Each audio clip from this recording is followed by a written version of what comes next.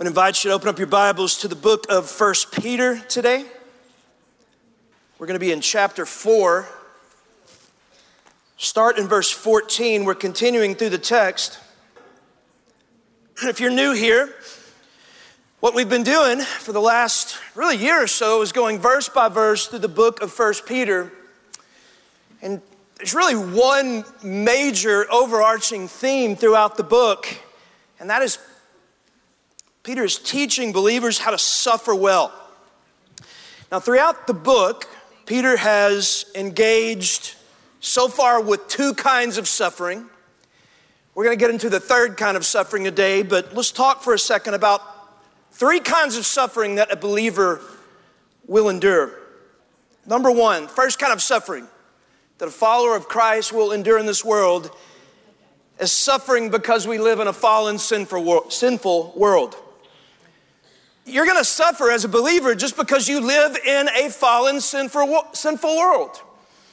Things like cancer and Category 5 hurricanes or poverty, car crashes. We could go on and on and on. You're going to suffer as a believer just because you live in this world. And even for believers, I don't care what the health, wealth, gospel people say, that kind of suffering is inevitable. 2 weeks ago, we talked about the fact that God actually allows that kind of suffering in our lives to test the genuineness of our faith. And that if our faith is found to be genuine, that's going to result in praise and honor and glory at the revelation of Jesus Christ. There's another kind of suffering Peter addresses. He talks about it often. Number two, that is suffering for the name of Christ. Suffering because you are a believer. All throughout the New Testament. Pretty much every single writer in the New Testament tells us that you and I will experience suffering, we will experience persecution simply because we're believers and because of the name of Jesus Christ. And that kind of suffering too is absolutely unavoidable. Now, everybody listen really carefully here. And I don't want you to miss this part that I'm about to talk about because later on in the sermon it's going to be really key for us to understand what Peter's saying next. But Peter tells us that when we suffer because we're a believer, when we suffer because we live in a fallen world and God is testing the genuineness of our faith, or we suffer because of the name of Christ and we're being persecuted, and in those two cases, Peter tells us when we experience that kind of suffering, we're blessed. You think, how in the world are we blessed if we're suffering? And he tells us. So the reason that we're blessed when we suffer as a Christian is because the Holy Spirit of God draws near to us in those moments of suffering. That the Holy Spirit rests on us in a unique and powerful way that really only can be experienced when we're engaging in suffering as a believer. It says that in 1 Peter 4:14. Let's read it together. Peter says, if you're insulted for the name of Christ, you are blessed. Why? Because the Spirit of glory and of God rests upon you. Do you believe that today? That's what Jimmy was talking about. Guys have been believers, a lot of you, for a long time, and you've seen that. As you've walked through suffering, you've experienced the nearness of God in your life. That's the promise of the Scripture. But today, he's going to talk about a third kind of suffering that a believer can experience. And this is the kind of suffering, this third kind of suffering is not suffering because you live in a fallen world. It's not suffering because of the name of Jesus. But this third kind of suffering, number three, is suffering you experience because of the consequence of your own sin. Suffering you experience because of the consequences of your own sin. Go back to verse 14. He says, if you're insulted for the name of Christ, you are blessed, because the Spirit of glory and of God rests upon you. But look at verse 15. He says, but let none of you suffer as a murderer or a thief or an evildoer or as a meddler. Okay, that's the sermon today. We're going to talk about verse 15. Peter says, look guys, look church, suffering is coming. Because of the name of Christ and because you live in a fallen world, you're going to suffer. And so when that happens, it's okay because you're blessed, because the Holy Spirit of God is going to come to you and draw near to you in a powerful way. And so what he's saying, though, is that when you suffer because of your sin, When you suffer because there's sin in your life, you're not blessed. That there's a way that you can suffer, and that's because of your own sin that does not guarantee the nearness of the presence of God. And that's when you are suffering because you have sin, and consequences of that sinning has entered into your life. Let me give you a quick example. I'm not talking about the punishment of God. I'm talking about the natural earthly consequences of sin in our lives. Give me an example. How many of you guys in here, raise your hand real quick, if you own a business or owned a business or you're some management position? Raise your hand real quick. Okay, a lot of us, all right? I want you to imagine that you have an employee, and that employee is a Christian. But they get a couple years into the job, and you realize, because you're over them, you realize that they're a really bad employee. They're horrible at their job. And so you start kind of watching them and tracking them. You realize, man, they show up consistently late to work. They're always complaining. They're consistently doing below average work. And so you come to them and you address the issue. Put it in writing even, but nothing changes. And so finally you get to the point where you got to let them go. You got to let them go. And their friends, a couple days later, their friends come up to them and ask them, man, what's going on? You look so sad. And that former employee of yours looks back at their friends and said, man, I'm going through a season of suffering right now, which is a true statement. And so the friend asked them, well, why? Why are you going through a season of suffering? And the employee responds, well, the enemy's just attacking me right now. Or, I'm going through a season of suffering because I'm being persecuted at work. Right? You ever heard something like that? Neither of those are true statements. That person isn't experiencing suffering because they're being attacked by the enemy. They're not experiencing suffering because they're going through persecution at work. They're experiencing suffering because they're a bad employee. That's what Peter's talking about today. He's saying, look, because you're a believer, you live in a messed up world, suffering is inevitable. And so the last thing in the world you need to do is bring more suffering in your life because of your sin.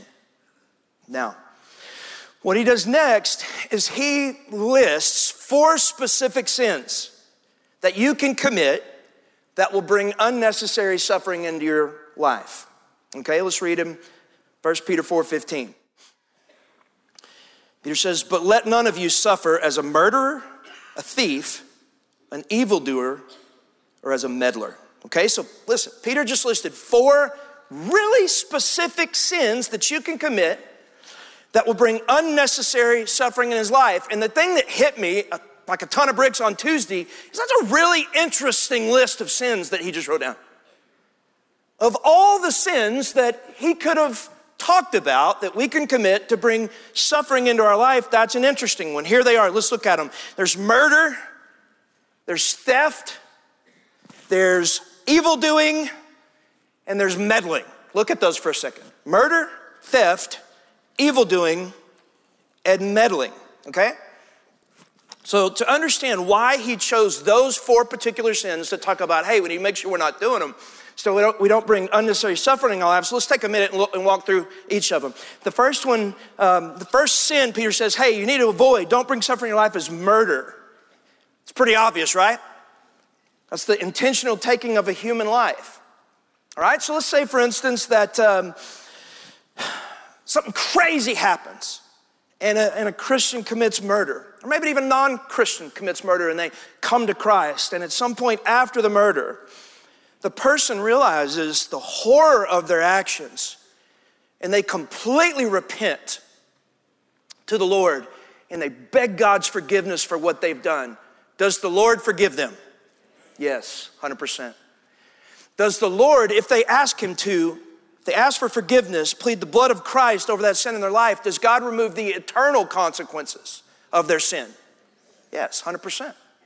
But just because God forgives them of their sin and God removes the eternal consequences of their sin, that doesn't mean that they're not going to incur suffering here on this earth because of their sin. They committed murder. They're going to jail. They might get the death penalty. But they brought that suffering on themselves because they murdered someone, right? Second sin is theft. Same concept as murder. If you steal something, God can forgive you if you ask him, but you're gonna suffer the earthly consequences of that theft, okay? That's pretty simple. Let's look at the third one. The third sin, Peter writes and addressing this list of things we need to avoid and not do to bring unnecessary suffering in our lives. Look at verse 15 again. He says, but let none of you suffer as a murderer or a thief or an evildoer. Peter says, make sure you're not suffering because you're an evildoer. Now that sounds a lot worse than it actually is. When you look at the Greek itself, you get an idea of what that means to be an evildoer. Back in the day, that was a word that was often used to describe a crime that you committed against your community that would incur the consequences of the government. That particular Greek word. It's a weird translation in the English, evildoer.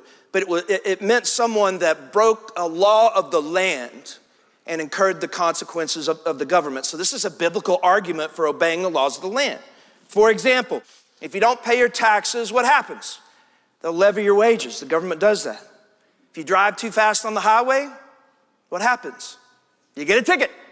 If you get too many tickets, what happens? You lose your license.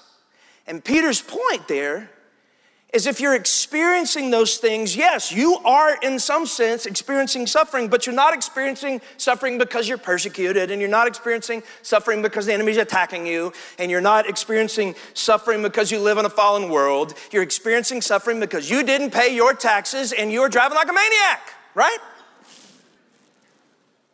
So if you break the laws of the land, you're going to bring unnecessary suffering in your life, so make sure you're not suffering as an evildoer. Now, the final sin that he lists there that can cause unnecessary suffering in your life is a really, really interesting one. And I'll tell you why in just a second. Look at verse 15 again. He says, but let none of you suffer as a murderer, as a thief, as an evildoer, or as a meddler. As a meddler.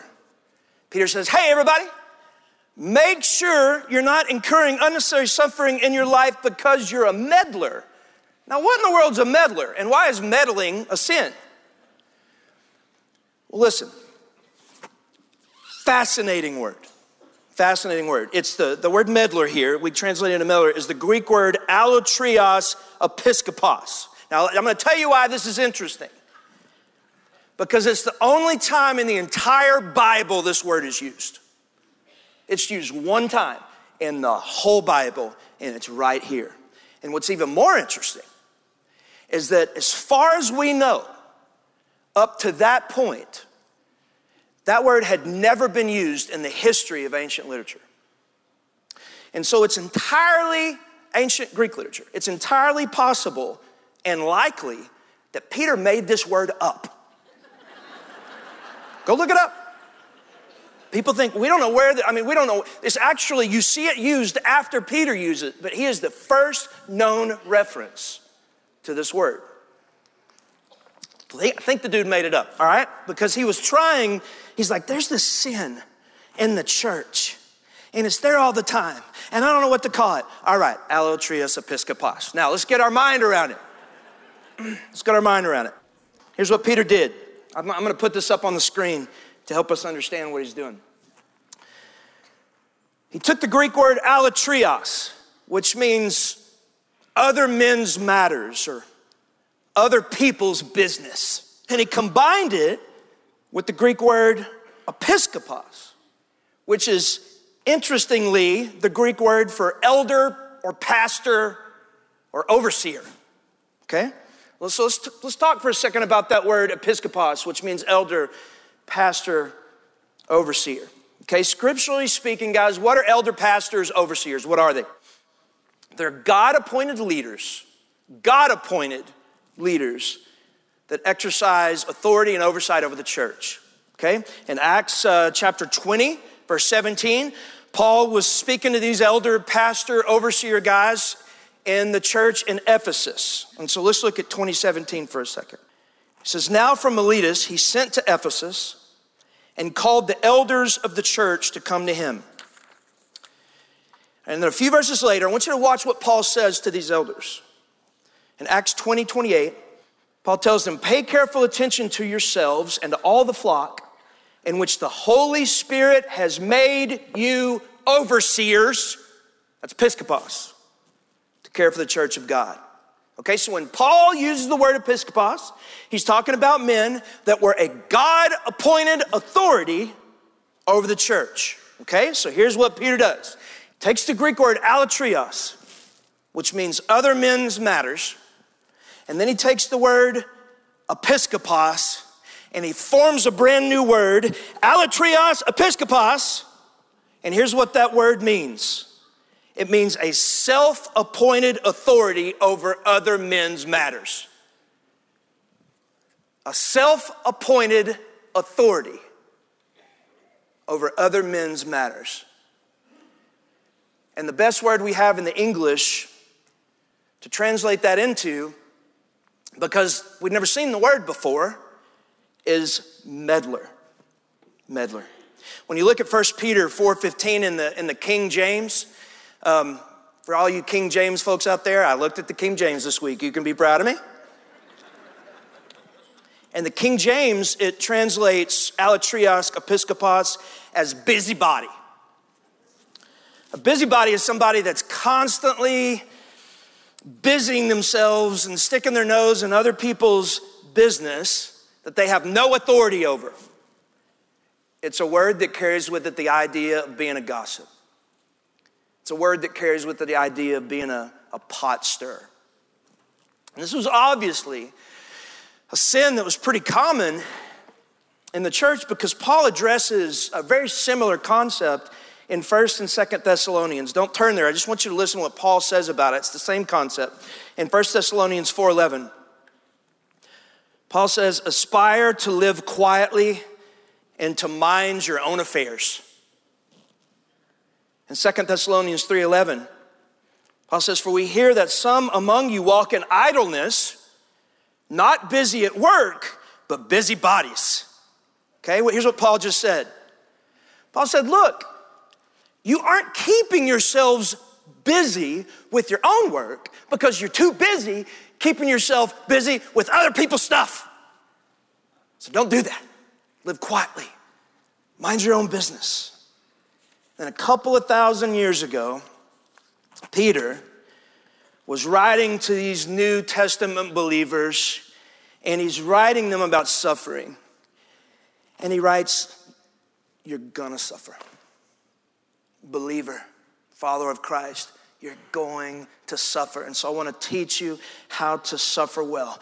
And so make sure when suffering comes that you don't suffer as a murderer, don't suffer as a thief, don't suffer as an evildoer. And then he pauses and thinks, what is a word that I could use to describe all these people in the church that constantly gossip and constantly stick their nose in everybody else's business because they've made themselves an authority over everything? All right, I got it. I'm gonna make a word up. Don't suffer as an alatrios episkopos. He's literally saying, make sure you're not suffering because you've made yourself and appointed yourself an authority over everybody else's business. This is a crystal clear calling in the Word of God not to be a meddling, gossiping pot stirrer in the body of Christ. The Bible calls it a sin. So with that in mind, let's look at the text one more time. 1 Peter 4:14. If you're insulted for the name of Christ, you're blessed because the Spirit of glory and of God rest upon you. But let none of you, Christians, suffer as a murderer, a thief, an evildoer, or as a meddler. Now, here's the question, guys. Everybody look at me. Why those 4 sins? Out of all the sins in the world, he could have written right there that incur suffering in our lives. Why those 4 specific sins? Why murder, theft, evildoing, and meddling? Okay, well, there's one of 2 options of what he's doing. There's one of 2 things that he's doing here. Number 1, those were the 4 specific sins that early church was actually dealing with. Murder, theft, evil doing, and meddling. But I really think that's unlikely. They're Christians, for crying out loud. They're probably not walking around murdering people, right? So let's take a poll just to make sure. Raise your hand if you've committed murder lately. Just raise your hand. Nobody. How many of y'all have been tempted to commit murder lately? No, don't do that. Don't raise your hand on that. All right? Police officers, I want you to close your eyes, all right? What about theft? How many of y'all have stolen something? You just straight run and stole something? Nobody. Of course you didn't. Probably true for the New Testament church. I don't think they were murdering people. I don't think they were stealing people. They're Christians, all right? But let's keep going. What about evil doing? What about breaking the minor laws of the land and incur consequences? Be honest, God is watching. How many of y'all got a ticket in the last 5 years? Some of y'all are lying right now, but a lot of you are being honest. If my wife were here, she'd have to raise her hand. I'm gonna get her in the 11:15. And finally, last one, meddling. I want you to raise your hand if you've been a gossiping, pot-stirring busybody that's made yourself an authority over other people's matters.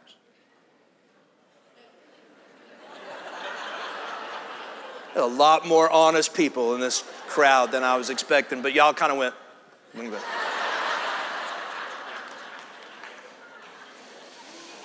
I know there's nobody that would ever do that at Sagemont Church. But here's the thing. I think the more likely scenario of why he chooses those four sins is not necessarily that those were the exact four sins that the church was dealing with. But I want you to listen carefully here. He's making the point that you shouldn't bring suffering in your life because of your own sin. And so he makes a list, right? And he starts with what's possibly the worst sin a person can commit in the eyes of the world that carries with it really horrible consequences. And then he kind of does another one that's theft, that's still a really bad sin, but it's not quite as bad in the eyes of the world and has a little bit less severe consequences. And then he picks another sin, evil doing, that a lot more people have committed. It has a little less consequences. And then he picks a sin, last, meddling, that almost everybody at some point in your life has committed that sin. But here's the interesting thing about that, is it holds almost no earthly consequences. So let's talk about that for a second. There's things that we can do. Y'all know what I'm talking about? There's things that we can do. They're sinful, and they're actually sin in the eyes of the Lord, but they don't really hold earthly consequences. You got murder, you're going to suffer. You're going to jail. Why does Peter say meddling is going to bring suffering in your life? Because it really doesn't have any earthly consequences. Y'all know what I'm talking about, those sins that we as Christians, the Bible clearly talks about we shouldn't do them, but we just do them anyway. Like, I call them acceptable Christian sins. They're not acceptable to God, but they're acceptable to us because we do them all the time. I got a list. Y'all ready? Here we go. Number one, gluttony. Bible actually has some pretty serious stuff to say about gluttony. It's overeating. It's eating past full. Indulging yourself with food. It's one of the 7 deadly sins. The Bible clearly calls it sin, and yet there's going to be Southern Baptists all over this country. They're going to walk out the door, they're going to go straight to some Chinese buffet, and they're going to start sitting like a big dog today at lunch. They're not going to think twice about it. They're not going to repent. They're not going to start crying, but they're sinning. It's acceptable Christian sins. All right, here we go. Number 2, how about love of money? Ooh. Jesus said it's the root of all evil. It's the root of all evil. He talked about money so much more than he talked about a bunch of stuff. And yet Christians, man, we do it all the time. And we don't even think twice about it. 3, selfish ambition. The Bible says do nothing from selfish ambition. My gosh. I think we do that all the time and we don't even realize it. We do it all the time. We don't even realize it. Here's another one. Acceptable Christian sin, number 4, meddling. Scripture says live a quiet life, Mind your own business. Don't be a gossiping pot stirrer. But for crying out loud, folks, I don't know of another group of people that does this sin more than Christians. Now, here's a question. Why do we not think twice about committing those acceptable Christian sins? Because there's no earthly consequences for them, or very little. So with that in mind, look at the text one more time. 1 Peter 4:15. But let none of you suffer as a murderer, a thief, an evildoer, as a meddler. Here's what I'm convinced Peter's doing. So listen carefully. He's making a list of sins that can bring suffering into our life. It begins with a sin that's worst in the eyes of man, which is murder. And then he ends with one of these acceptable Christian sins that almost everybody does, but nobody thinks about. And he does that to show us that all sin, from the biggest to the smallest, from murder to meddling, must all be avoided because they will all bring suffering into our lives. And that begs the question, a really important question. What kind of suffering comes into our life because of meddling? We all do it. And since meddling carries almost no earthly consequences, why does he say, make sure you're not suffering as a meddler? What kind of suffering does meddling bring us? And the answer is found, I'm almost done, hang with me. The answer is found in the verse right before he says, don't suffer as a murderer, thief, evildoer, and meddler. Let's look at it. 1 Peter 4:14, one more time. If you're insulted for the name of Christ, you're blessed. Why? Because the Spirit of glory and of God rests on you. Here's the whole point of the sermon today. When you and I suffer because we're believers, when we're suffering because of the name of Christ, we are blessed because the Holy Spirit of God draws near to us in this unique and powerful way. Suffering as a believer brings a nearness of his presence like nothing else. So here's the answer to the question. What kind of suffering comes into our lives because of one of those acceptable Christian sins like meddling? Because you're not going to go to jail for being a pot stirrer. You're not going to get a ticket for being a gossiper. So what Peter's trying to show us is that if you're one of these people that's just kind of walking in this acceptable Christian sin, completely unrepentant of it, you are going to suffer. But you're actually going to suffer in a way that's far worse than going to jail or getting a ticket. You're going to be suffering because you're going to experience the loss of the nearness of the presence of God in your life. You see, the second that you start suffering because of the name of Christ, the second you start suffering because the Lord is testing the genuineness of your faith so that he can lavish on you praise and honor and glory, the second that happens and the Holy Spirit sees you as a believer suffering, the scripture promises us that he just draws near to you and that his presence comes and envelops you. Peter's saying, look, but if you're a murderer, if you're a thief, if you're an evildoer, if you're a gossiping pot stirrer, that the Holy Spirit looks at you and says, no.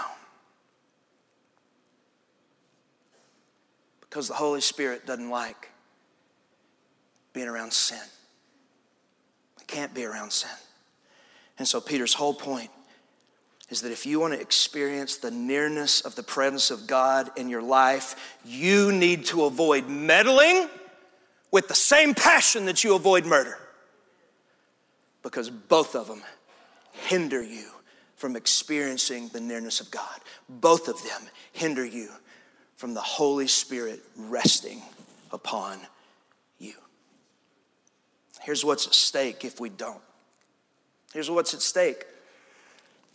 If we take a sin like meddling that we all struggle with, we'll probably do it today at lunch. And just keep on rolling with it. Here's what's at stake, guys. Here's what's at stake. In my experience, and after I say this, for those that agree with what I'm saying, I want you to say amen. In my experience, there is nothing, and I mean nothing, that compares to the presence of the living God in our lives. Nothing. I've experienced it, and there's nothing like it. Nothing. We were created for it. That's why it feels so good. There's nothing more satisfying. If you have no idea what I'm talking about, you need to reach out to me because I want to tell you. When you encounter the presence of the living God, there's nothing like it. There's nothing more comforting. There's nothing more satisfying. There is nothing more amazing than encountering the nearness of God in your life. And I fear there are a lot of us in this room that are completely missing out on it because there's sin in our life that we're committing that we're not even thinking twice about. And so I want to end today by talking to the sufferers in the room. I want to talk first very quickly to those of you that are suffering because of your own sin, whatever it is. Those little sins you're committing, those big ones or those little ones, the gossip, the selfish ambition, the love of money, those things are hindering you from experiencing the nearness of the presence of Almighty God. And if that's you, and it is for a lot of us, I want to challenge you and encourage you to turn from that sin today. Turn from it. Ask the Lord to reveal it to you and turn from it. Because the last thing in the world you want to do is walk through this fallen world without the nearness of the presence of Almighty God. And now I want to speak to those of us who are suffering. We're walking through suffering not of our own accord. We're walking through suffering because we live in a messed up, sinful world. We're walking through suffering because the name of Christ. And by the way, if you could raise your hand and say, well, I'm not currently suffering because of one of those two. Hang in there, you're going to. Two kinds of people in this world. People that are walking through suffering and people that are about to. And so we're coming to the end of this book. And I want to read to you the final thing that Peter says about suffering in the book of 1 Peter. The very last thing. He's going to say one final thing about suffering. And he's going to talk about elders and a couple more things. I'm going to read it to you. It's 1 Peter 4:19. He's going to say one final thing. And so for those of you that are suffering today because you live in a fallen world or you're a Christian, I want you to hear this, and I want you to remember this more than anything else in the world. The last thing Peter says, 1 Peter 4:19, Peter says, therefore, let those who suffer according to God's will entrust their souls to a faithful Creator while doing good. Last thing he says, hey, listen, Christians, church, it's going to get ugly. It's going to get tough. But keep doing good. Keep doing good. No matter what happens, keep doing good. And when that suffering comes, entrust your soul. It means to hand over, to commit, to give safekeeping to a faithful God who's got you. And what's so beautiful about that word, entrust your soul, that word entrust is the exact same word in the original language that Jesus used when he was hanging on the cross. Did you know that? He'd been beaten within an inch of his life, stuck a crown of thorns in his head, and so he's bleeding profusely. Nails had been driven through his hands and his feet. And worst of all, he had become our sin and was bearing the sin of the world. And when Jesus Christ, our Lord and Savior, was going through the darkest, most unimaginable moment of suffering in his entire life, he said these words, Father, into your hands I entrust my spirit.